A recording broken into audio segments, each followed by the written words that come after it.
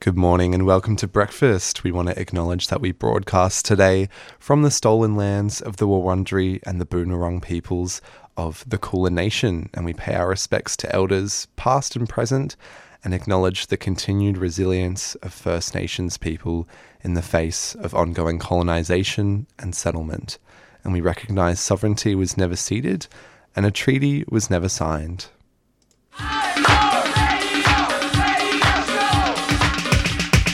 This is 3CR Breakfast. Oh, yeah. Alternative news, analysis and current affairs. Monday to Friday, 7am till 8:30am. Only double. Clap your hands.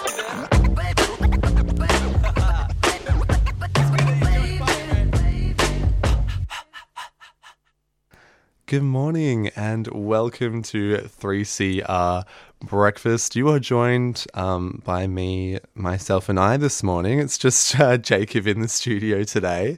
And I must say how thrilling it is to be here when my head only hit the pillow a few short hours ago. So thanks for joining us. And as per usual, there's no shortage of really interesting and enthralling topics that we'll be talking about on today's show. Our team has put together quite the schedule of news items for you. So first up, we're going to be hearing an interview from A Friday Rave, which is another program on 3CR. And they're going to be talking about the Australian laws around Australia going into war. And so Dr. Alison Bronowski is a former Australian Foreign Affairs diplomat who is actively campaigning to change the status quo. So I think we're going to be hearing a bit about how the process of Australia actually engaging in war is a lot less diplomatic than we might think, or democratic, I should say, than we might think. So that one should be a really interesting and insightful piece, and I think particularly is relevant right now with a lot of the conflicts happening in the world today. It's a bit crazy out there. So that one will be first up, straight after this a little intro. And then later on at about 10 to 8, we're going to be hearing from a number of young people who participated in a really exciting program called the YMCA Victorian Youth Parliament. Now, if you haven't heard of this program before, it brings together over 120 young people from across metropolitan and regional Victoria.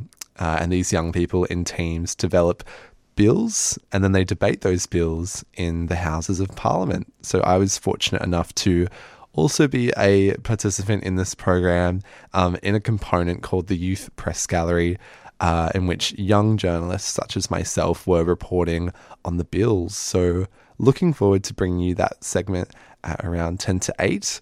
And then finally, we're going to be speaking to a beloved member of the 3CR family, Mercedes Zanker, who's going to be speaking about their event, Climate, Capitalism and the Future. So I think they've got a splendid lineup of speakers. And this event is actually to fundraise for 3CR's Radiothon, which happened in June. But by the way, we're still taking donations. So if you have any spare change and you want to give it our way, it really does go a long way in keeping radical voices and alternative voices on the air. So head to the website 3cr.org.au/donate. You can donate all year round. Alternatively, you can call the station on 0394198377. And we will be forever grateful. So you're on 3CR Breakfast. I'm Jacob, and we're going to play a quick community service announcement, and then we'll be right back after this.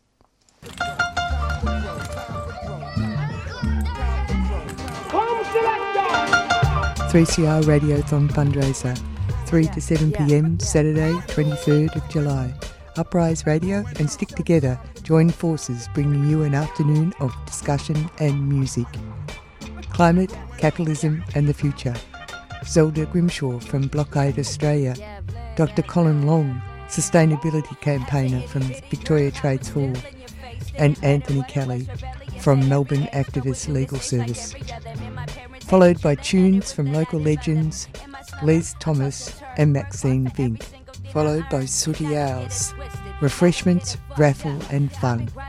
Climate, Capitalism in the Future, Uprise Radio and Stick Together event, 3CR fundraiser, Saturday, July the 23rd, 3 to 7 p.m. Black Spark Cultural Centre, 253A, St George's Road. Tram 11 will get you there, stop 30. $10 solidarity. No one turned away. What's up? What's up? What's up? Something The future's coming. Welcome back, 3CR Breakfast, and that was some information about the upcoming fundraiser on climate, capitalism and the future. More on that later, but for now we're going to delve into the serious topic of war, and in particular the legal process of Australia entering into a war. So current Australian laws allow the Prime Minister to commit Australians to military conflict without the sanction of Parliament. So no parliamentary debate and no voting on the issue by those elected to represent us. Dr. Alison Bronowski is a former Australian Foreign Affairs diplomat who is actively campaigning to change the status quo. She heads up an organisation called Australians for War Powers Reform, which is leading the campaign to bring parliamentary scrutiny into any war mandate. Last week, Jacob from 3CR's A Friday Rave program spoke to Dr. Bronowski about the campaign. And welcome to Community Radio 3CR. Thank you, Jacob. Nice to be here. Alison, regular listeners be well aware of the increase in militarisation, not only of the planet in general, but more specifically of Australia, our own little part of it. As we carry on with AUKUS and the Quad, and our Prime Minister spends time and effort and spruiking the global rules-based order, whatever they are, at the NATO meeting in Madrid before heading over to the Ukraine to deliver more Bushmasters. We've now got a Prime Minister tank man, I guess, rather than the sub-Prime Minister. We had the last one. It seems hard not to draw the conclusion that we're at least in part preparing for war. So I guess could you start by telling our listeners what the current process, or should I say the current legal process, is for Australia to enter a war? Let's just go back for a moment to where you started, which is getting closer to war. Preparing for war.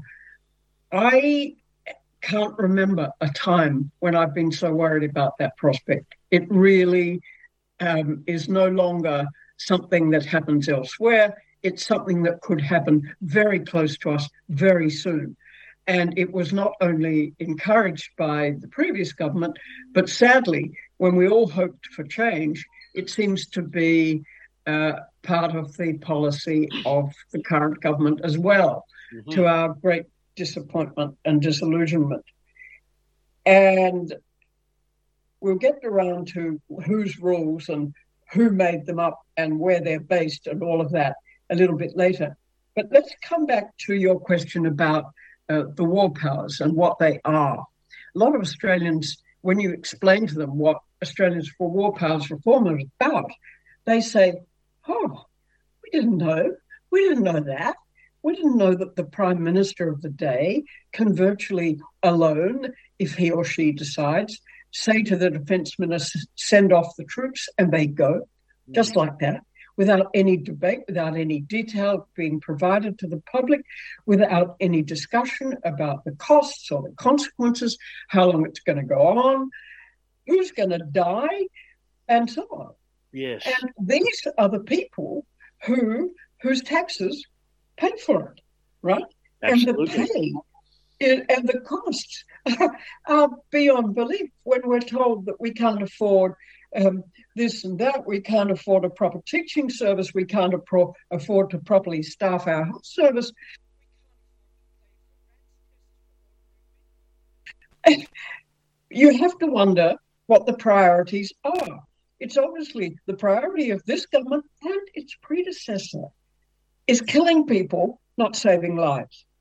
Yes, I've got to say there, you're bipartisan, or non-partisan, I should say, as am I. It's oftentimes when I'm talking about the government, I need to add that I'm not talking about this one or the last one, because at least in terms of militarisation, and the militarisation of our economy and society, they seem to be Tweedledee and Tweedledum.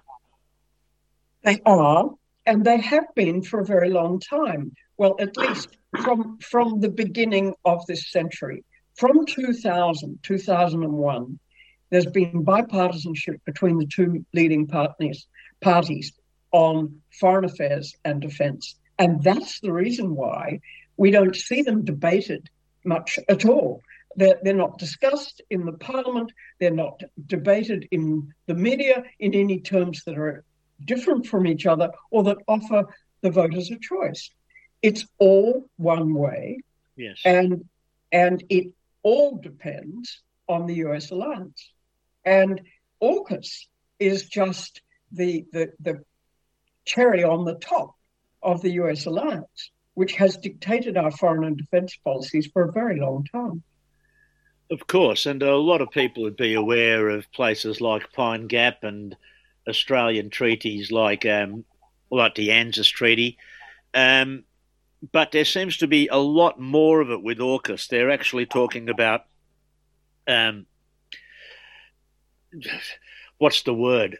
Integrating their technology research. They're talking about space programs. They're not just talking about submarines here, but they're talking about integrating Australia into a larger, well, with Australia, UK and the US, of course, what I see as the white English-speaking world. Yeah, you're right. And the submarine thing was just part of the big PR announcement when Scott Morrison came out with this, and everyone went, "Oh, submarines," and then they all fell into discussion with the detail and so on, which is completely ridiculous because we have no idea what the facts are, what it will cost. We don't know when it will be delivered. They say we'll get 8. They'll be more expensive, way more expensive than what we're going to pay for the French ones. Yes. And what in the world is their purpose? Because by the time we get them, assuming that they're aimed at China, the Chinese will be way ahead of us, not only in what they've got, but how many they've got. And so we won't even be competitive. The much vaunted in the AUKUS agreement is that they simply do what the Americans are doing anyway and just do it from the Australian side. And the Americans always, this is their one and only weakness in this regard. They always need a coalition. They always need to be able to say, when it's not just us, the imperial power, doing this by ourselves, it's us doing it with a coalition of other countries. That's what we did in Afghanistan. That's what we did in Iraq. We are preparing, and this is my point about I've never been so worried. We are now preparing to do it against China. Now, if we were to have a war against China, it would be as a result of United States provocation, either in the South China Sea or over Taiwan. The Americans would not want to fight it, just as they're not fighting Ukraine. Who would be fighting it? We would. We will be. And the Taiwanese. And they would fight that war to the last Australian and the last Taiwanese if they had to. Yes. Because we are now the co-located proxies of the United States in this part of the world. Not only that, it may seem cynical on their part, but they are responding to offers and pleas from successive Australian governments to do this. Yes. It's not like they're pushing it on us. This is one of the parts that breaks my heart. It's not like they're saying you have to do this, you have to do that, but Australian governments are saying, can we please do this? Can we please do that?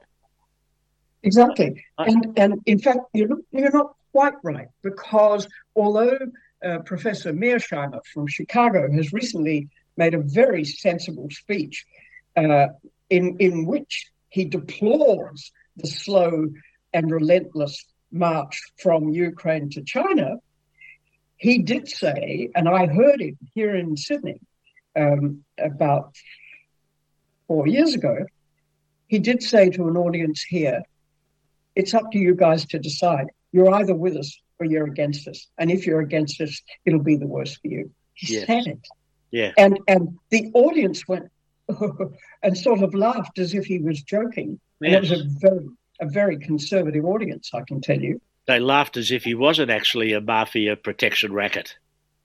Indeed. Yes. And it has never left my mind, because while you say we're the ones volunteering, and yes, we are all the time, we, our leaders, know what we are supposed to do. And we aren't supposed to decide for ourselves if we have a war. They do. Yeah. The Americans do. And they tell us. And we say, oh, right then. Well, Now, that's why Australians for War Powers Reform is doing its level best to get the danger of this situation through to other Australians, because the two major parties are seriously not interested in changing their control of the response to that American command. They want to keep that control in their own hands. They don't want it discussed by the people at large. And what we're trying to do is use the democratic system, such as it is in this country, to require them to be obliged to have a debate and a vote in the Parliament before it happens. We're not saying we should never, under any circumstances, go to war. Of course, we would have to be responsive to emergencies, if there were any. We would have to try and fend them off diplomatically before they arrived, of course, much more important. But what we do say is that because the Australian community itself is the most impacted by a war, both financially, personally, economically, and in terms of personal security, we should have a say through our elected representatives before such a war occurs. So that's what we're trying to do. Into when and where we go to war, and you say the priorities of the Australian government. It's not just if we're in war. It's of course things like, as you started off saying, we can't get enough rats tests into our aged care facilities, let alone hospitals. Yet we can afford to spend. I mean, everyone knows about the nuclear submarines, but $110 billion on a sovereign guided missile project, and I could list our major spending for the half hour, but at the moment, to go to war, I know in effect what happens. I remember when the World Trade Center was attacked, John Howard was over in the US, and he pretty much said right up front on the day that Australia would assist the US with whatever they need. But what is the legal process? What John Howard did was the very next day he was in a plane getting out of Washington, where he had been, and it made a powerful impact upon him, of course, what happened. But he unilaterally, he spoke with Downer, the foreign minister, who owes him his job, after all. Of course. He spoke with Downer and said, when I get back, I'm going to invoke the ANZUS Treaty, which will require, for the very first time ever, Australia to go to the aid of the United States in an attack that is not in the Pacific area, which is what the treaty specifies, yes, but is against the United States in its home mainland territory. The treaty does not say that. It doesn't. The treaty does not oblige us to do that in the United States, nor, significantly, does it oblige the United States to defend the mainland of Australia. No, there's only an obligation to consult. Yes, precisely. And people who think, and you hear them all the time say, the Americans will defend us, don't worry. Yeah. I mean, I ask students, have you read the ANZUS Treaty? Does it make you feel safe? Oh. And I had a student come to me in tears saying, what are we going to do? It's nothing. And I have spoken at the, I think it was the 70th anniversary of the ANZUS Treaty. I did a special on this show on not only what it actually said, but the conditions around which it was drafted, with Australia needing to be seen to have a treaty with the United States before we allowed peace talks to begin with Japan under Menzies and Spender. That's right. That's exactly what it was for. It was a PR exercise. Yeah, and it didn't even do that. No. The Koreans and and the Japanese got treaties out of the United States that guaranteed US protection. Yes, which ours does not, not at all. And it's been sold to generations of Australians as a guarantee of our security. And in fact, it isn't at all. You're on 3CR Breakfast, and at the moment we're listening to the President of the Australians for War Powers Reform, Dr. Alison Bronowski, about the Australian Prime Minister's power to enter a war without the approval of the nation's elected representatives in Parliament, as well as Australia's simpering relationship with the United States. We're going to take a short break now, but stay tuned. When we come back, we'll be hearing exactly how our system got to this place and the changes needed to strengthen our democracy as we navigate increasing geopolitical volatility in our region and the world.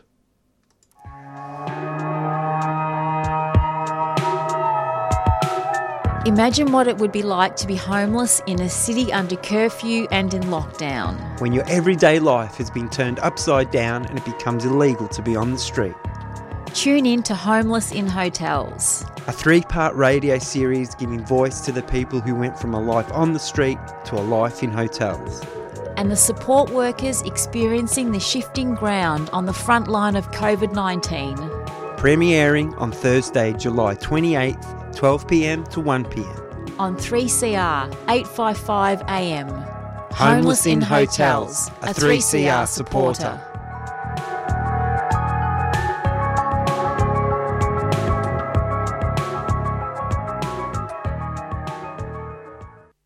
Hi everyone, my name's Robbie Thorpe. I'm with 3CR Community Radio. Every year we have a subscription drive. It's a way of supporting our organisation maintain itself through the year, and we rely on the support of the community. One way to do that is to subscribe and become a member, become part of this organisation itself. Get in contact with 3CR. You can go to the website 3cr.org.au, or you can ring on 9419 8377. 3CR ensures that our voices, Aboriginal voices, are heard on this radio station. So it's a good way of supporting Aboriginal people as well, by becoming a subscriber for 3CR Community Radio.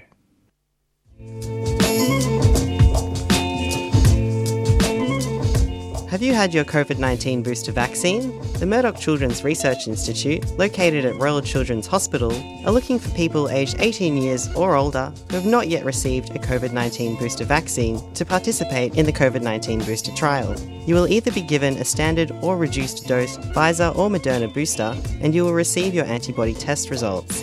For more information, contact covid.booster@mcri.edu.au.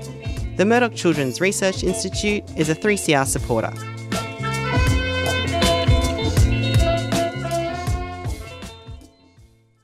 And you're back with Jacob on 3CR Breakfast. Before the break, we heard from the President of Australians for War Powers Reform, Dr. Alison Bronowski.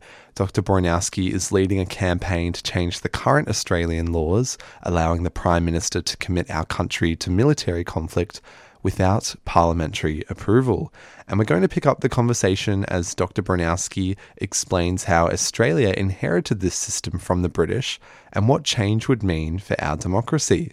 But first, 3CR presenter Jacob from A Friday Rave, who is hosting the discussion, backtracks to consider Australia's record in terms of actively declaring war on another country. When we look at how Australia is sent to war, I'm thinking, the last time I think we officially declared war was during World War II after Thailand declared war on the US. We said, well, we'll declare war on Thailand then. But I think every war since then, I'm thinking Malaysia or Korea, I can't remember which was first, and then, all the others right up to Iraq, Afghanistan, all the peace, Syria, the peacekeeping so-called things in Somalia. We have not yet declared war since, I believe, the Second World War. That's quite right. And this is one of the difficulties that we're up against in Australians for War Powers Reform, because there won't. When George Bush declared war on terror in 2001. It was one of his rare strokes of genius, because how can you fight terror? Yeah. Terror is an abstract noun. Yes. How can you fight terror? How would you know when you've won? Yeah. How would you know when it will end? And I mean, they still now, every now and again, you'll get an American military person saying, "Oh, we're still fighting terror," you know. Mm. Of course. And so that kept them going with no check on the capacity of the US president of the day to go on fighting, sending troops to war and paying eye-watering amounts for it, because the Congress just kept approving it, sort of because it was the same war as the one they approved in the first place. And they keep approving it. Exactly. Now, their position, their constitutional position, is slightly different from ours. Ours is actually, if anything, worse, because in the United States Constitution, it is required that Congress approve the expenditure that a president requires for a war. Yeah. And they can withhold it. And in recent efforts, they have been trying to withhold other things as well, like continuing states of emergency. Some of them have been going for 30 years. Yeah. But you see, our situation is even less democratic than theirs, yes, because ours depends on a British-based, British-drafted constitution of the kind that the old colonies got. Canada's got one, New Zealand has got one, South Africa changed theirs. But the old-style colonial constitution, drafted by the Brits, just gave, there was no reference to politicians or prime ministers or parties. The Governor-General was responsible for controlling the colony. Yeah. And governors in each of the colony at large, and each of the colonies themselves had governors too, all responsible to the monarch. And the monarch inherited this war power from sovereign tradition years back, that it was the sovereign's right to declare war and peace. Exactly. Yeah. And it was not changed. Yeah. And so the way that has filtered down over time in Australia is that power is given to the Prime Minister. And if the Prime Minister gets the word from the United States, all he or she has to do is call in, it doesn't even have to, but the practice is to call in the National Security Committee of Cabinet, say to them, all appointed by the Prime Minister, of course, say to them, right, chaps, war. This is where it is, and this is what we're going to do. And it's going to start tomorrow. Okay. And there is no democratic control over that at all. And that's what we're trying to get. Okay, so on that, you started off by saying, and I agree, it's bipartisan, but I did remember at the last ALP conference, I was following it a bit more closely than I normally follow ALP national conferences, because I was involved in getting a referendum on our friend Julian Assange's situation up before the ALP conference. But there was also talk about a inquiry into the war powers. Mm-hmm. What was happening there? Well, the ALP has twice agreed at national, either its own national committee meeting, which was in 2018, or the one that you're talking about last year, which was a special session for a special policy session. They have agreed on both those occasions that in the first term of a Labor government, they would hold an inquiry into how Australia goes to war.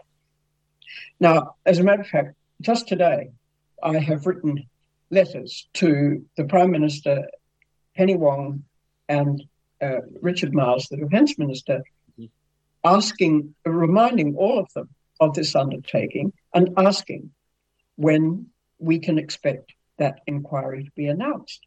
What does an inquiry... Sorry, what do war powers... We're running out of time. What do war powers look like for Australians for war powers reform? What kind of... what kind of thing would you like to be embedded in our law to make happen before we send Australians overseas? Okay. Changing the Constitution, which has got lots of other problems, is impossible for a subject like this. What we are recommending is a legislative change, quite simple, very brief, to the Defence Act. And all it would do is say that before troops are deployed to war, these things will happen. There will be a debate and a vote in the Parliament. That's all. It's a very simple change, and it could be done by not very much legislation. And it has been proposed to the government repeatedly since 1986, when the Democrats started doing it. The Greens have done it several times.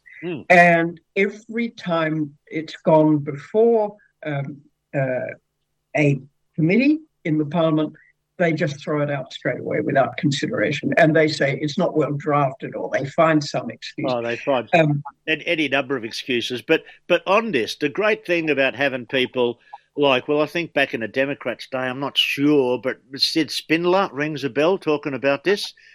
But having Scott Ludlam when he had his bum on red leather, or indeed going back to Joe Valentine, is that the good thing about it is not that they can make laws or pass bills because they're a minor party and they try, but they can ask the right questions in Estimates Committee, which give us a wealth of information on what's actually happening. And I remember actually Joe Val in particular managing to get chapter and verse on arms exports before they made all them commercial in confidence.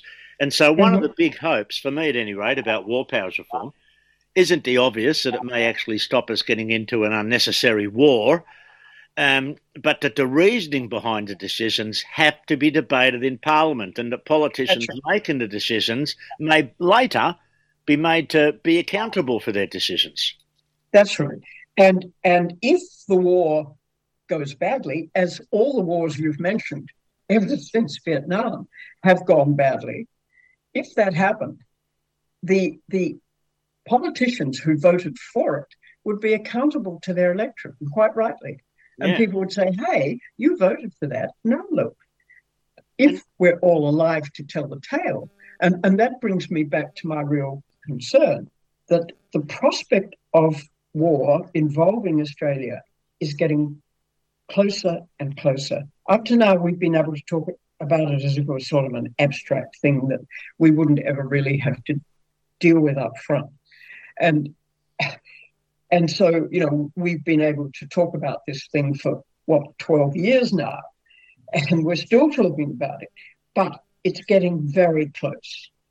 And the way both the government and the current government and the previous government are talking about China gives me great concern. And I think it should give everybody watching what's going on in the world great concern, Alison. But that's unfortunately all we've got time for today.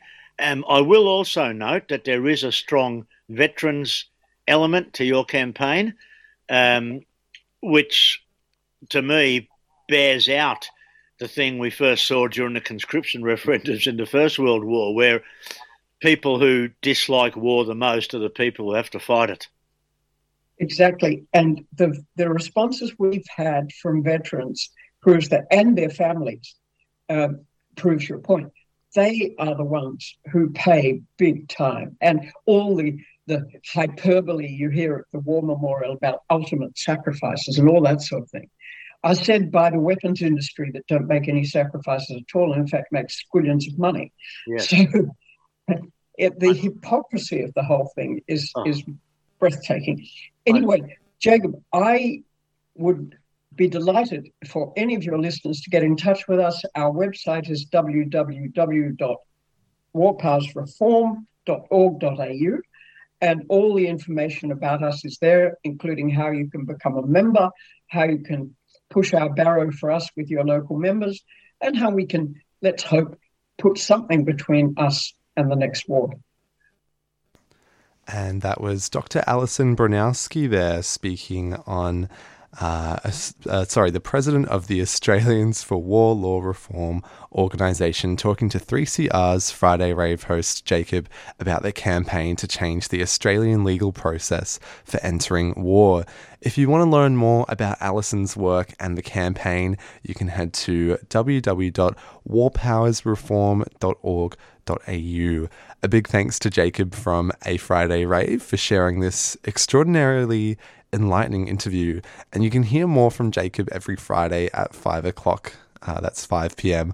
on 3CR. And thank you as well to Claudia Craig, our host of Wednesday Breakfast, for bringing this excerpt to us. Really fascinating discussion there on war. And I think as well, to extend upon that discussion, we also need to acknowledge that there was, and to some extent there continues to be, a war against First Nations people of this country, which similarly doesn't require the approval of people and of democratically elected representatives. So last week, if you didn't know, was NAIDOC week, and the theme was Get Up, Stand Up, Show Up. So 3CR, as always, will continue to show up for our Aboriginal and Torres Strait Islander peoples. And I want to listen to a song now. This one's called No, No, No by Archie Roach.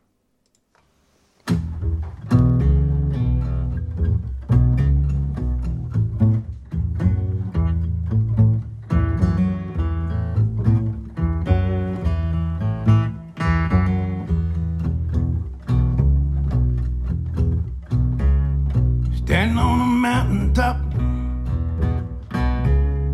listening to the land. Well, make them stop, please make them stop. It's burning in my brain. The people, they just passing by. They don't understand. Oh, they can't hear our mother cry. And they can't feel her pain. No.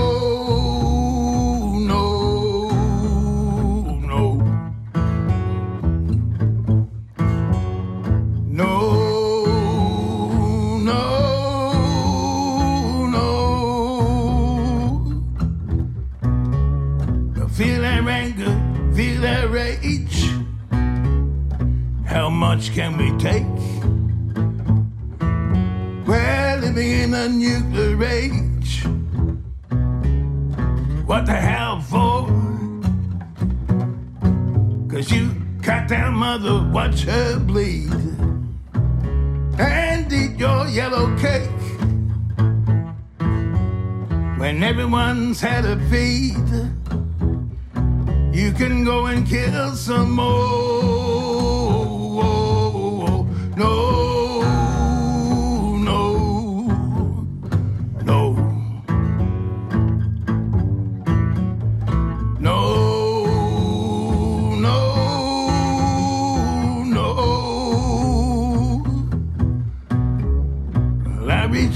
Look around, and tears fill up my eyes.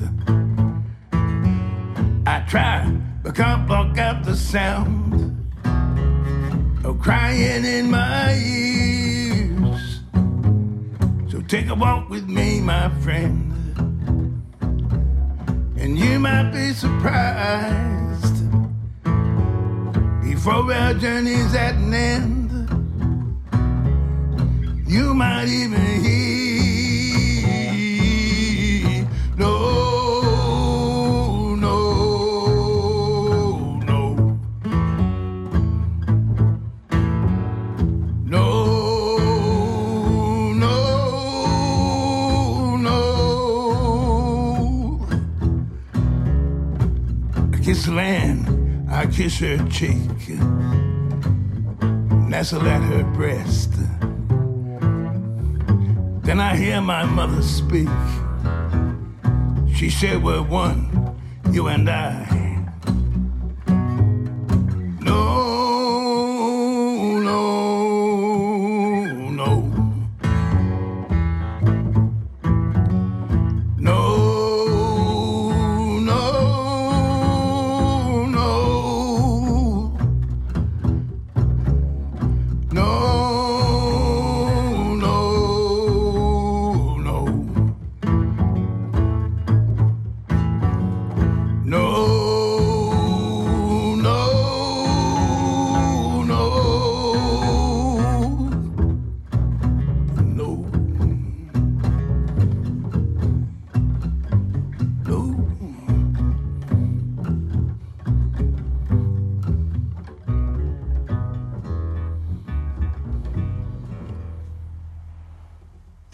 and you're on 3CR Breakfast, joined by Jacob this morning. That was No, No, No by Archie Roach. And now we're going to be turning the dial a little bit and hearing about what's quite a spectacular drag show. Now, politics and drag might be an unusual coupling, but that's just the enticing mix coming to the stage in Melbourne later this month. Gone Girls is a drag fantasy comedy exploring the behind-the-scenes relationship of former Australian Prime Minister Julia Gillard and ex-Liberal Party Deputy and Foreign Minister Julie Bishop. Described by the creators as an ode to women in power, the show is set against the backdrop of gender and misogyny in the parliamentary workplace and comes on the eve of the 10th anniversary of Gillard's famous misogyny speech. The production opens at the Albert Park Gasworks Theatre on July 28th and runs until August 6th. 3CR's In Your Face host James Mackenzie caught up with Gone Girls writer, creator and lead actor Patrick Livesey and co-director Will King last week to find out more. Have Patrick and Will in the studio. Welcome to 3CR. Hey, thanks for having us. Gone Girls, you're bringing back Julia Gillard and Julie Bishop. Do tell. So, Gone Girls is a drag fantasy about a possible relationship between Julia Gillard and Julie Bishop during their time in politics. Wow. Yeah. That's controversial. It is. Oh, I suppose so. It's it came to me in 2018, right after the Lib spill, when Julie Bishop missed out on becoming Prime Minister. And I just thought it would be funny if Julia Gillard wrote her a letter and they kind of bonded over it, and then maybe something else happened. Who knows?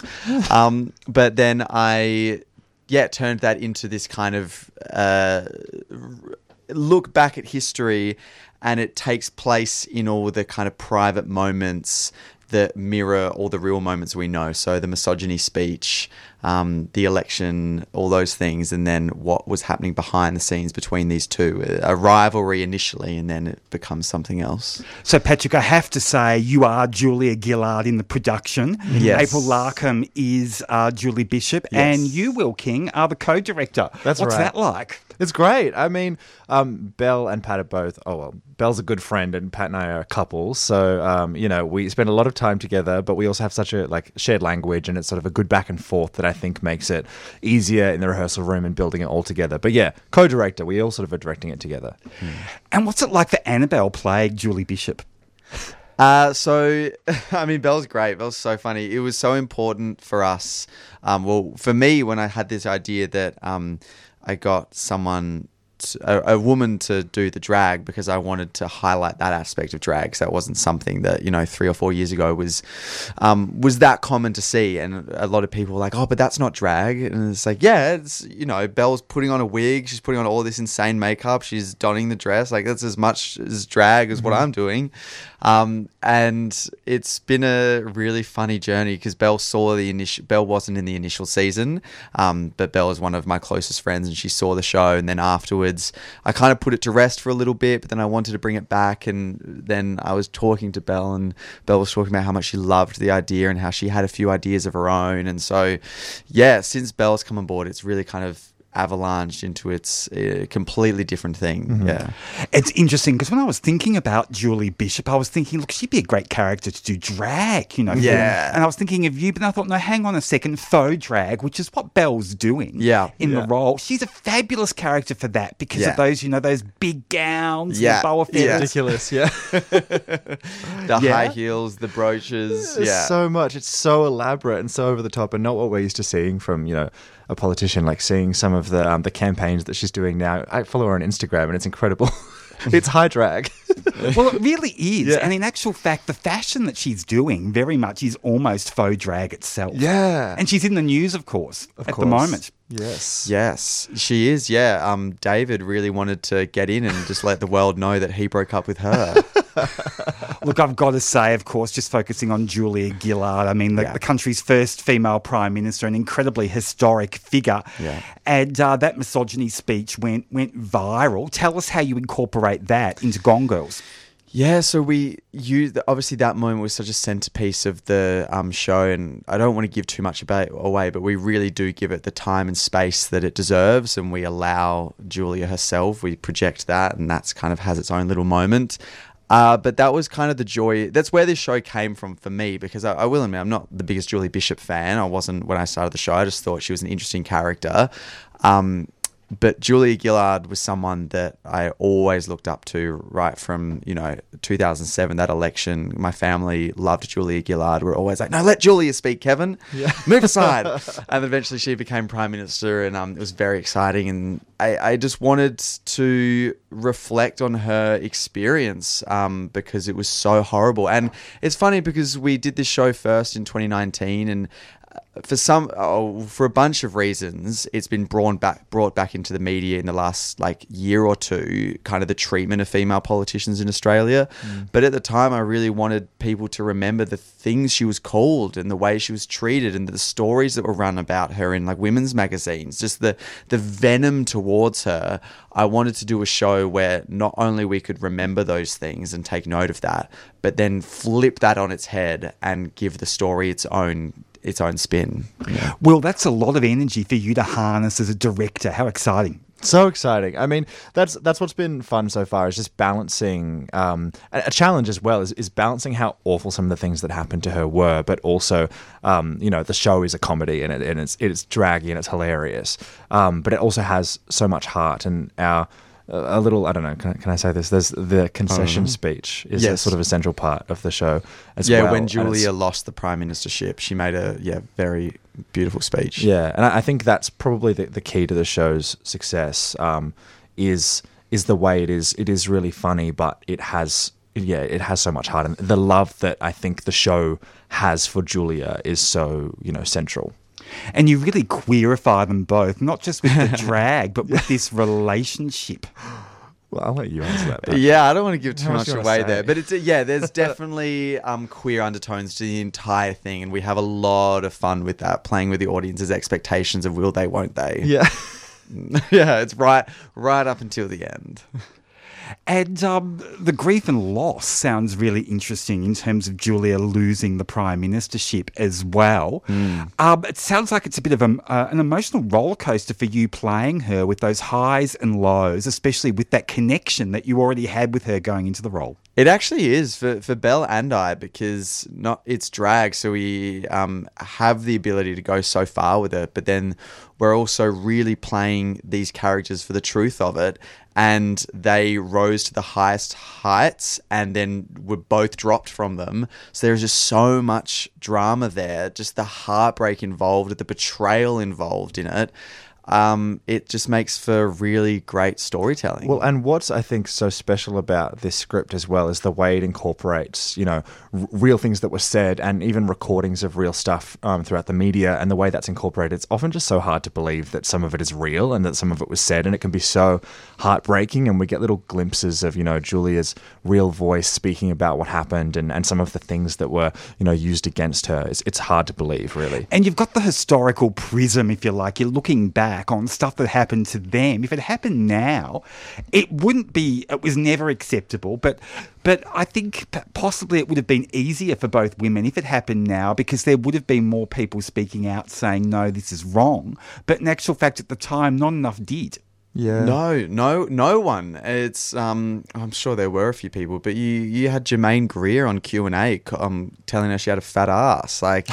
It was just unbelievable how far we've come as a culture, just the things that we now realise are just not okay. And I'm sure so many people were just laughing along because they didn't know what else to do. Not much closer to having another female PM, though. Yeah, no, that still feels, very far away. Yeah. Have you reached out to Julie Bishop and Julia Gillard about this production, either for the research or just to let them know, hey, we're doing this, do you want to come along and see it? Julia is, they're both very busy, but Julia is, when we started doing the show, was still head of the King's College Women in Leadership Institute in the UK. So she was unavailable for comment or participation, unfortunately. But we did invite her to this season, but yeah, she's just so busy. However, Julie Bishop's niece came to the show in Adelaide and absolutely loved it. And Julie Bishop then tweeted our trailer which was very exciting. And we'd had some of Penny Wong's staff come to the show, and they absolutely loved it too. That's really interesting. So Julie Bishop has acknowledged the production, and Julia Gillard hasn't. I wonder why that is. Julia's acknowledged it. She knows we exist, and she's given us all the best, but I think her schedule won't allow for it. So how do you handle references to people like Tony Abbott and Kevin Rudd in this production? Well, I think the whole thing is we're holding an element of everything is tongue-in-cheek, but then everything is also taken seriously, and we're holding those two very equally. So that goes for the women themselves. So obviously some people need to be made the enemy, and we do make them the enemy when the story suits, but we're also not saying that these two characters were perfect and that they did everything right. And I think that is where the complexity and the intrigue of the story comes into play. How do you excavate these two characters for dramatic purposes, but also for historical purposes? How do you look at what mistakes they made and say, it wasn't all perfect. The misogyny doesn't mean the misogyny speech has any less significance, but it doesn't mean that Julia Gillard was this perfect feminist that always did the right thing. So you premiered the show in Adelaide. That's the hometown, Julia Gillard's adopted hometown, and Julie Bishop's hometown. Was they intentional? No, so the kind of initial season of the show was here in Melbourne, but we've called that a development season because the show really was still just figuring out what it was. Yeah. We then went through a really heavy period of development where Belle came on board, and that was actually during the 2019-2020 bushfires. So we were going to rehearsals every day. That was when the Melbourne streets were covered in, there was just smoke everywhere. And so that really coloured that development period. A lot of the script took a real U-turn because suddenly there was this real frustration in the streets about what are we doing about the climate crisis? We're just sleepwalking into the future, and there is literal smoke in the streets, the country's on fire. And so that really added this element of rage to it. We then took that show to Perth.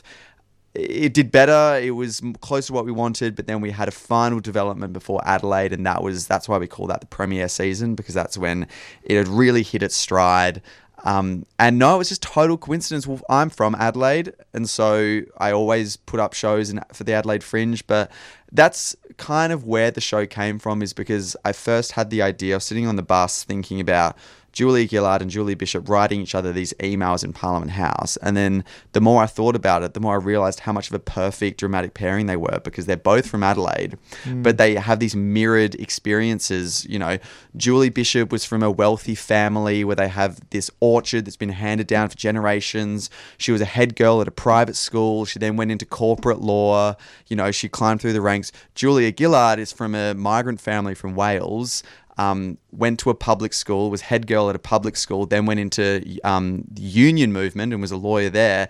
And so they've both done such similar things, but on complete opposite ends of the spectrum. And so that was where the idea really took off for this kind of odd couple pairing. Will, have you toyed with the idea of asking Tony Abbott or Kevin Rudd along to the production? We should invite all of them. I mean, we haven't, but maybe we should. We should invite everyone along. Definitely. And you're on 3CR Breakfast with Jacob. That was James McKenzie from 3CR's In Your Face program, talking to Patrick Livesey and Will King about the political drag comedy Gone Girls, which is opening at the end of this month. And you can hear the rest of that interview by visiting the 3CR In Your Face webpage.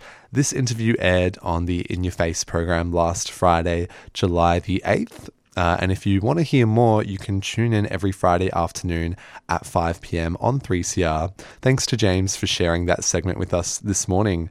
To find out more about Gone Girls and to book tickets, head to gasworks.org.au/what's-on/Gone Girls. And we'll pop some links in the show notes for you if you want to head to our website, 3cr.org.au/Wednesday Breakfast. Some really interesting conversations around leadership and politics, and I think that provides a really good segment into our next piece, which is all about the YMCA Victorian Youth Parliament. If you're not familiar with the program, it brings together over 120 young people from across metropolitan and regional Victoria who take to the Houses of Parliament to debate 18 bills that were developed over the course of 5 months.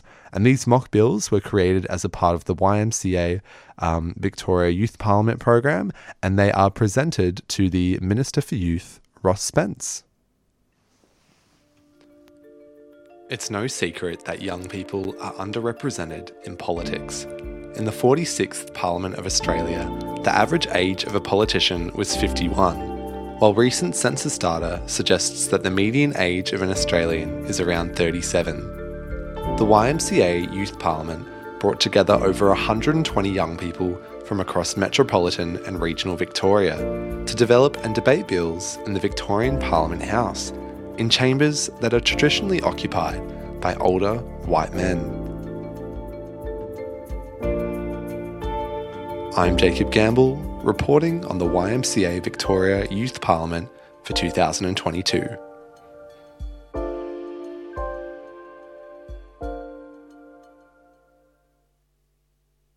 Youth Parliament is a program that gives 120 young people from across the state of Victoria an opportunity to come together, create a network of passionate young people, as well as provide recommendations to the Victorian government about changes that they would like to see in the legislation across the state. Tessa Buchanan is the Victorian Youth Parliament Program Director. The 120 young people, all in teams of 6, create 20 bills of recommendations to the government about changes that they would like to see. So these might be in issues that they are particularly passionate about, that they might have experience in the attempt to create Victoria a more friendly environment for young people. Some of the bills are around education, so we're looking at life and career skills in schools, as well as adding extracurricular activities to count towards the ATAR ranking. Some of them are to do with public transport, so there is a bill from Mildura who are trying to get the train from the Mallee region to be reinstated into the public infrastructure. And there are also bills to do with providing sanitary products to people across Victoria who are unable to currently access those products.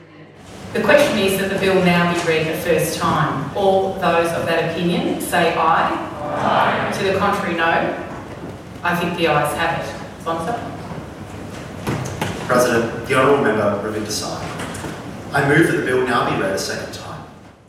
My name's Jake Murphy. I'm 17 years old and I am from Wedderburn in the Loddon Shire. Jake Murphy is a member of the Loddon-Bullock Shire team from northwest Victoria, who developed the Sustainability and Carbon Neutrality in Mining Bill that seeks to restore natural environments in and around old and new mines. Tell me a little bit more about why we need carbon neutrality in mines. Mines are an integral part of not only Victoria's economy, but Australia's economy. They pump an obscene amount of money back into local economies, global economies, and also world economies. Not to mention that they make up and produce the products that go into nearly everything they touch. In fact, you're recording on a microphone that I'm familiar with from my music days, and I can guarantee that probably about a third of the electrical components in there come from mining. So we can thank the mines for this interview. The purpose of the bill was to encourage mines to become green because simply we need them to. If they don't, we're going to continue down a path of unsustainability and end up in a world, like I said before, where we won't be able to turn back the clock on global warming and environmental impacts. And so keeping in mind that we need these mines to sustain our global economy and sustain the rural societies and sustain everything that makes up Australia, we tried to come up with a bill that kept them economically viable and green. If the government actually cared about this, then they would withdraw their backwards bill that, if given to the minister, would genuinely undermine their claimed intent. My name is Danuki Rajapaksha. I'm from Hume and I'm 20 years old. Danuki Rajapaksha and her team are from the northern suburbs of Melbourne and are proposing the increased regulation of gambling services bill that seeks to remove gambling advertisements on social media, establish a commission to investigate political donations, and mandate proof of age checks in online gambling. So we're presenting our bill on increasing gambling regulation. So that involves essentially looking at the existing legislation, but we've found that the messaging around it is kind of unclear. So if you think, for example, like responsible gambling, it makes the people who are at risk of gambling in charge of their gambling habits, when actually the industry has a very big part to play. Also implementing a verification of age. So some of the betting apps that we have currently right now, young people below the age of 18 actually can join and start betting, but they can't actually get their the wins from their bettings out of the account until they're 18 years old. And there are also no identity verification systems in place. So that's also a big part of the bill. We're also addressing the language and the themes around the messaging, as I mentioned before, and also just looking at the regulation around gambling advertising as well. So ACMA is in charge of gambling advertising, and there are a lot of exceptions. So some betting companies are exempted from the rules that are currently in place to protect young people and children on free-to-air television, and they're only in place for free-to-air television, so we're trying to increase that to social media platforms and other subscription services essentially. And finally, we're planning to establish a Regulation of Victoria Gambling Services Committee, and they're going to be in charge of investigating the connection between gambling organisations and just companies and political parties, because we've realised that the gambling industry does kind of fund political parties, and so that connection between gambling and the government is something that we're really trying to focus on and regulate, because the gambling industry has a massive influence. Sustainability, cultural tensions, and the growing need for solutions happens to overwhelm and envelop our reality in Victoria. However, there is a beacon of knowledge and practice to aid our journey towards helping our environment and aiding reconciliation. Today, I'll be stating the reasons why implementing traditional burning practices. My name is Ryan, and I'm the 2022 YMCA Youth Parliament Youth Premier. Ryan Peterson is the Youth Premier and a member of the City of Greater Bendigo team, presenting the Improving Medical Pathways into Regional and Rural Victoria Bill to improve the number of medical professionals working in regional and remote areas. So our bill is called Improving Medical Pathways into Regional and Rural Victoria 2022. And what we are looking to do, given that we are representing Bendigo, which is one of the larger regional centres in Victoria, we want to, in that sense, use the platform that we have to establish a range of committees and initiatives that will either attract medical professionals and medical staff in training to regional areas, or keep them in regional areas if that's where they're training from. Hi, my name is Sam Ibrahim. I'm 24 years old and I'm from Melbourne, Australia. Sam Ibrahim's team, the Red Robins, are proposing the Rehabilitation and Youth Justice Bill to transfer current residents of youth justice centres to new youth wellness centres, where they access social spaces, gyms, and therapy rooms. My team and I are bringing forth the Rehabilitation in Youth Justice Bill. It sets out to reform the current youth detention system, which only seeks to punish people experiencing it. And so it reforms it to make it more focused on rehabilitation and really helping people advance through society despite their circumstances. When I was younger, my teacher used to frequently ask me unpleasant questions about my hair or skin color or skin tone. Not saying all were racist. In fact, most times they tried to compliment me while unintentionally offending me. My teacher once commented, "Your skin is so smooth and coated. You must adore being a good shade of brown." Hello, I am Razaz Al-Ghali and I am 17 years old and I'm one of the Victorian African Communities team. Hello, I'm Dania Dawood. I am 16 years old and I am part of the Victorian African Communities Action Plan.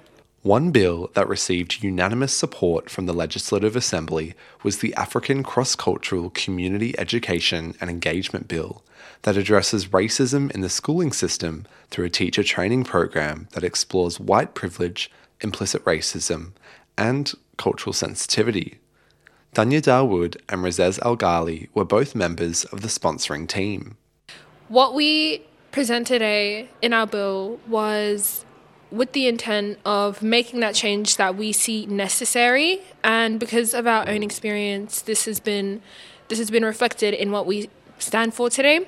Initially, we went through an interview process with our school community liaison officers. So there are currently 6 African Australian liaison officers in schools across Victoria.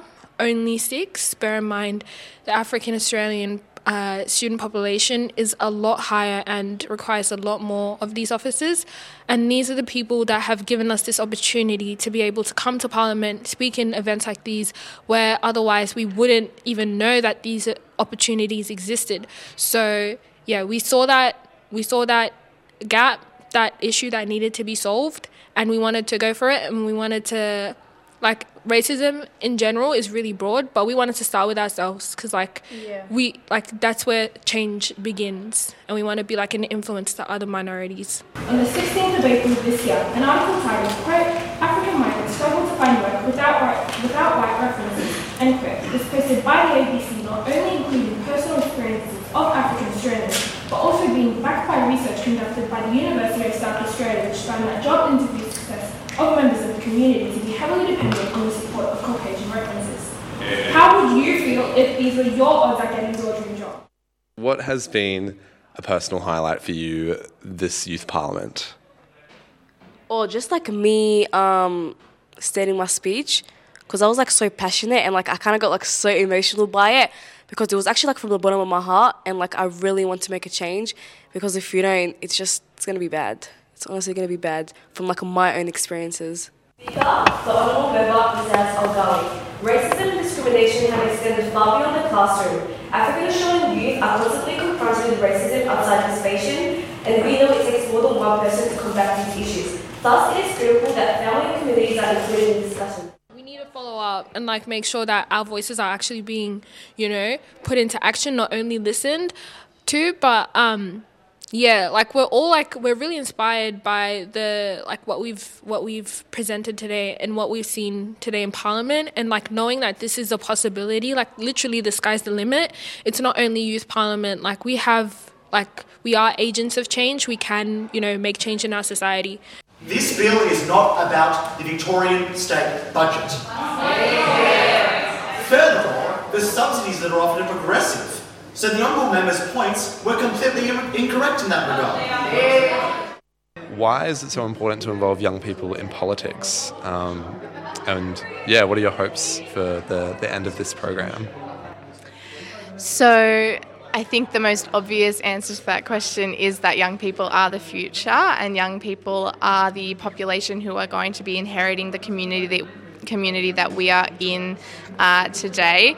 And so hopefully out of this program, young people will be able to firstly realise their passions and realise what changes they can make in their community, as well as be able to be the voice to the wider community, to be able to put their issues out there in the front foot, and so be able to actually make those changes and not just speak about it, which I think is a very tokenistic approach that's often seen throughout not just the state but throughout the world. And so this program really aims to be able to make real change without just being another voice in the masses. I think there's 2 main parts to it. The first one is improving young people's knowledge of civics and Victorian Parliament and how the state government works as a whole is really important. And then I think once the parliamentarians finish up with this program and they go back home, they have so many transferable skills that they can use, and they have those skills to be able to go back to their communities, speak about changes that they might want to enact in the community, and hopefully are really able to make something happen in their home local governments or wherever it is that they've come from.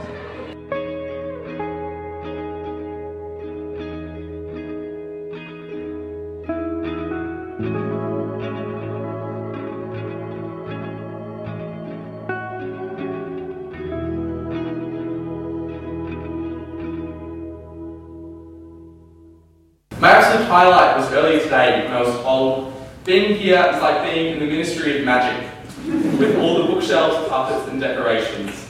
Because of this program, I feel as if I now have the right to have my voice heard. I think that's a pretty stark difference from day one to now. Young people are defined by a visionary view of not what the world as it is, but the world as it could be. And I firmly believe in the world-shaping eventuality and inspiring and backing young people to reach their potential can accomplish. Can we please congratulate our Youth Press Gallery journos and youth parliamentarians on the 5-month construction of their bill and their fierce debates over the past 4 days.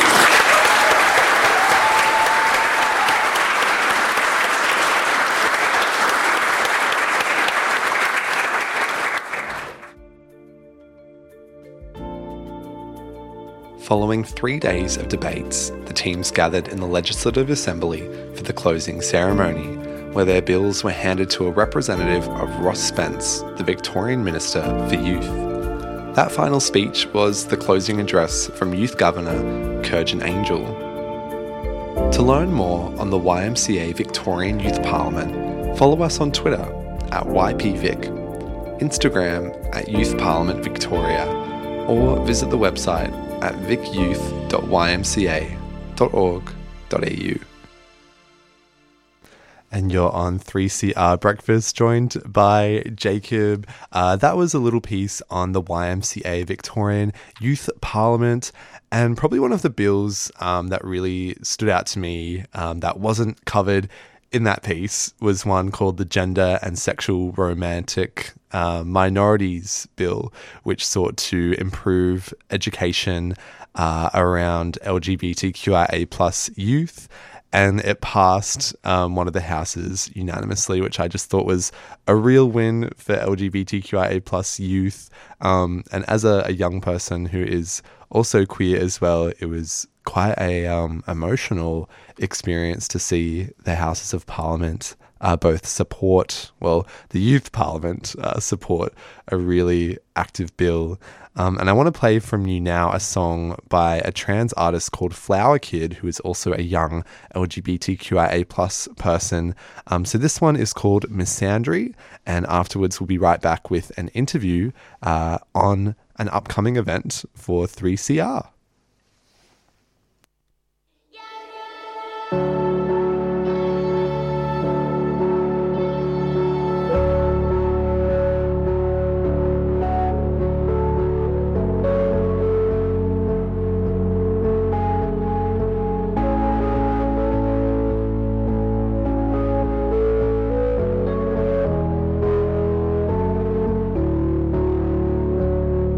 Buried a poem on the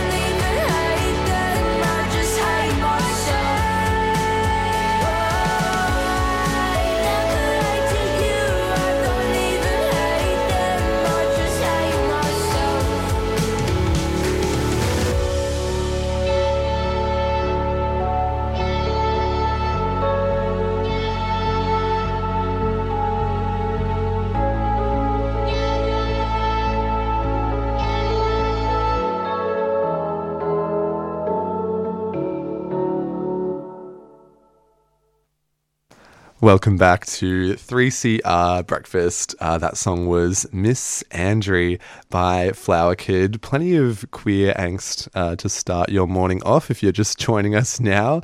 My name is Jacob and I'm really excited to bring you this next segment. We're going to be speaking with Mercedes Zenker, who is a member of the 3CR family. So 3CR's Uprise Radio and Stick Together have combined forces to bring you an afternoon of lively discussion and music to help 3CR Community Radio reach this year's Radiothon target. So this event is called Climate, Capitalism and the Future, and joining us now is host of Uprise Radio and one of the event organisers, Mercedes Zenker. So Mercedes, good morning and welcome. Good morning, Jacob. Thanks for having me on. Yeah, it's a pleasure. Now, I'm really interested in this event. It's got a very evocative title, if I do say so. Can you tell us a bit more about what we can expect at the event? So the event is on the 23rd of July at Black Spark in Northcote. But we put together the event, as you said, Climate, Capitalism, the Future, and we'll be kicking it off at 3:30 with a panel discussion. So we're still finalising a few details of the panel, but we'll be having 4 guests joining us. And really, as we've seen with a lot of things in the climate movement and activism more broadly, and just how imperative it is to start, really to continue the work of talking about strategy and tactics with increased police repression. We've put together a panel just to talk about how we navigate climate justice as we go ahead, and tactics and strategy and solidarity as well. As I said, we're still finalising the panel, but so far we've got Dr. Colin Long from Vic Trades Hall, who is responsible for supporting Trades Hall work on cooperatives, one of the founders and board members of Earthworker, and the Global Advisory Board of Trade Unions for Energy Democracy.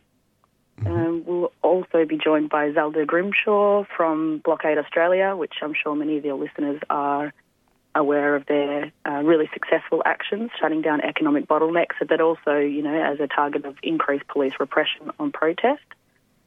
And also Anthony Kelly from MELS, or Melbourne Activist Legal Support, who do really incredible work fielding legal observers and keeping police accountable. And also, there'll be that discussion will centre around colonialism and climate justice and what that looks like on stolen land. Some really important discussions, I think, to continue beyond just the election cycle. And I know you've got an artist performing, at least it says so on the event description. Do you want to tell us a bit about that? Yeah, for sure. So it's actually pretty exciting because this morning on the show I'll be announcing a couple more artists to the bill. For the first time, hot off the press. So Les Thomas, who, again, I'm sure is well known to many of the listeners, has a really distinct country folk storytelling, and he, writes songs with really powerful messages of social justice and human rights. So he'll be joining us on the bill. We're also pretty excited to announce that Maxine Fink, who is the front woman of local country garage band Foggy Notion, will be joining us to play a solo set. Having a bit of hiatus, she's written some new solo material and really, packs a powerful punch of taking no crap, if I can say that. So that's I'm pretty excited to announce Maxine on the bill. And we've also we'll be hearing from the 3-piece grunge band from the Yarra Rangers, the Sooty Owls. So they're forest-led activist music, and pretty exciting news that their most recent release, War with China, has been picked for the official selection in the International Activist Film Awards. And the winners of that will be announced on the 23rd, so it's going to be a pretty exciting day all round. Wow, yeah, what a great lineup of not only speakers but musicians. There's a good mix in there of different genres too. And I know it's happening at the Black Spark Cultural Centre in Northcote. How much are we charging for entry? So tickets are $10. There's also, and you can book them via Humanitix if you just search 3CR Radiothon Fundraiser Climate Capitalism on the Future. or you can follow us on, Uprise Radio or Stick Together on social media and follow the link there. So they're $10. There's an option for a solidarity price. But of course, no one's turned away. So if you want to come along, everyone's welcome. Good community feel there, and some really great discussions, I'm sure. What would you say is the most important or most interesting topic that you're looking forward to hearing about on the night? I think that it'll be really important to kind of discuss some of the changes that have happened in response, increased police repression, when we're looking at, as you said, with the recent election, which is being called the climate election, how we move beyond just that, because obviously it is grassroots campaigns and activisms where we really do see change instead of maintaining the power structures that do exist sometimes through the electoral process. So I'm really looking forward to how we can discuss kind of moving forward in that regard, and having a little bit of a discussion how we navigate increased police repression, and also talking about generating a narrative, because we're seeing the results of climate collapse, floods and fires and all of these things, and how we really can work together and bring solidarity between groups that are actively working on the ground. I think that's what I'm looking forward to hearing about, and people's ideas. There will be an opportunity for question and answers with the panel at the end. So the panel goes from 3:30 till 5, and then the music will kick off from 5 until about 7. Awesome. Well, it definitely is important, I think, as you said, to build those solidarity between those groups. I mean, we've seen 3, probably more major floods happen in the last 18 months. So it does certainly feel like we're entering grim times, but thankfully we've got the support of our community, and I think that's what this event is all about, raising money for community radio. Now, you're a host of Uprise Radio, so in your opinion, why do you think it's important to keep community voices and independent media on the airwaves? Oh, it's paramount. I mean, 3CR is independent community radio that really gives the platform to so many voices in our community to tell it like it is. And it's really people-powered radio. As you would know, Jacob, the team and the community around 3CR is absolutely incredible. It's supportive. It really embodies what solidarity means, and being able to provide a place where people can tell it like it is and tell their stories in their own words, not through other mechanisms. And I think, I'm so grateful to be part of the 3CR community, and if we can support it in any way to keep it on the airwaves, I think it's just absolutely paramount. Yeah, I definitely feel that solidarity. It always warms my heart to think about all the amazing people that are here at this station doing all these things. And I want to say thank you as well for organising this event, and for all of your contributions to the movement and to the community. It's really exciting, and I can't wait to get a ticket. Yeah, I really look forward to seeing everybody there. There will be tickets on the door. There'll be refreshments and home-baked cakes, which will be really tasty. But jump over to follow us on the socials and get your tickets, and we can't wait to see you there. Amazing. Mercedes, thanks so much for joining us here on Breakfast. And when can we catch you on Uprise? So we'll be on Uprise again next Wednesday at 5:30. So I think that'll be the 20th, I believe, if it's correct. Next Wednesday. So we've got a pretty exciting interview lined up again about climate. So tune into that. We'll be talking about gas drilling in the Otway Basin. Fantastic. All important discussions. And I hope you enjoy the rest of your Wednesday. Thanks. You too, Jacob. Good to talk to you. Thank you. And that was Mercedes Zanker there, who is a host here at 3CR of Uprise Radio, speaking about their event, Climate Capitalism and the Future. Once again, if you missed the details, it's happening on the 23rd of July from 3 to 7 p.m. And we'll have some more details on our website in the show notes. So make sure you visit 3cr.org.au/Wednesday Breakfast. I've got one more announcement to make before we wrap up today's show. You may not have seen this from the news coverage, but there have been some changes to pandemic orders in Victoria as of last night. So the protective window from prior infection, so if you've been infected with COVID, it's been reduced from 12 weeks to 28 days. So reinfection is on the rise. There's a lot of new variants in the community. So it's really important that we're still making sure we're staying safe and protecting each other. There's no changes to current face mask requirements, but it's highly recommended to wear it in indoor and crowded settings. Health workers who have been burnt out and overworked largely the past 2 years are really asking the community to mask up and protect our healthcare systems. So if you are a positive case as well, you're still required to isolate for 7 days from the day you tested positive, but there is an additional reason to leave home if you need to provide transport to a household member, to obtain food if essential. So the infected person needs to remain in the car and wearing a face covering at all times. Now, in regards to vaccinations too, 96% of eligible Victorians have had their first dose and 94.6% have had a second dose. However, only 68.6% have had their third dose. So I think it's really vital, if you haven't and you are eligible, to go and get that third dose. And if you need a fourth dose as well, they are also offering winter top-up doses for anyone over 50 years old. Head to the website coronavirus.vic.gov.au/vaccination centres for more information, or call the coronavirus hotline 1-800-675-398 for more information on that. That brings us to the end of today's show. Thank you so much for joining us here on Breakfast. Up next is Stick Together. 3CR would like to thank our sponsors, Earth Greetings, cards that connect, care, and celebrate. Support wildlife and habitat with every purchase. Inspired by nature, giving back to the planet. Learn more at earthgreetings.com.au. 3CR Breakfast would like to thank the New International Bookshop, Melbourne's independent radical bookstore and venue, for their financial support of this program. You can find Nibs in the basement of Trades Hall in Victoria Street, Carlton. And while you're there, check out Radical Coffee, a worker-run cooperative cafe in the courtyard. Keep up to date with upcoming events at nibs.org.au.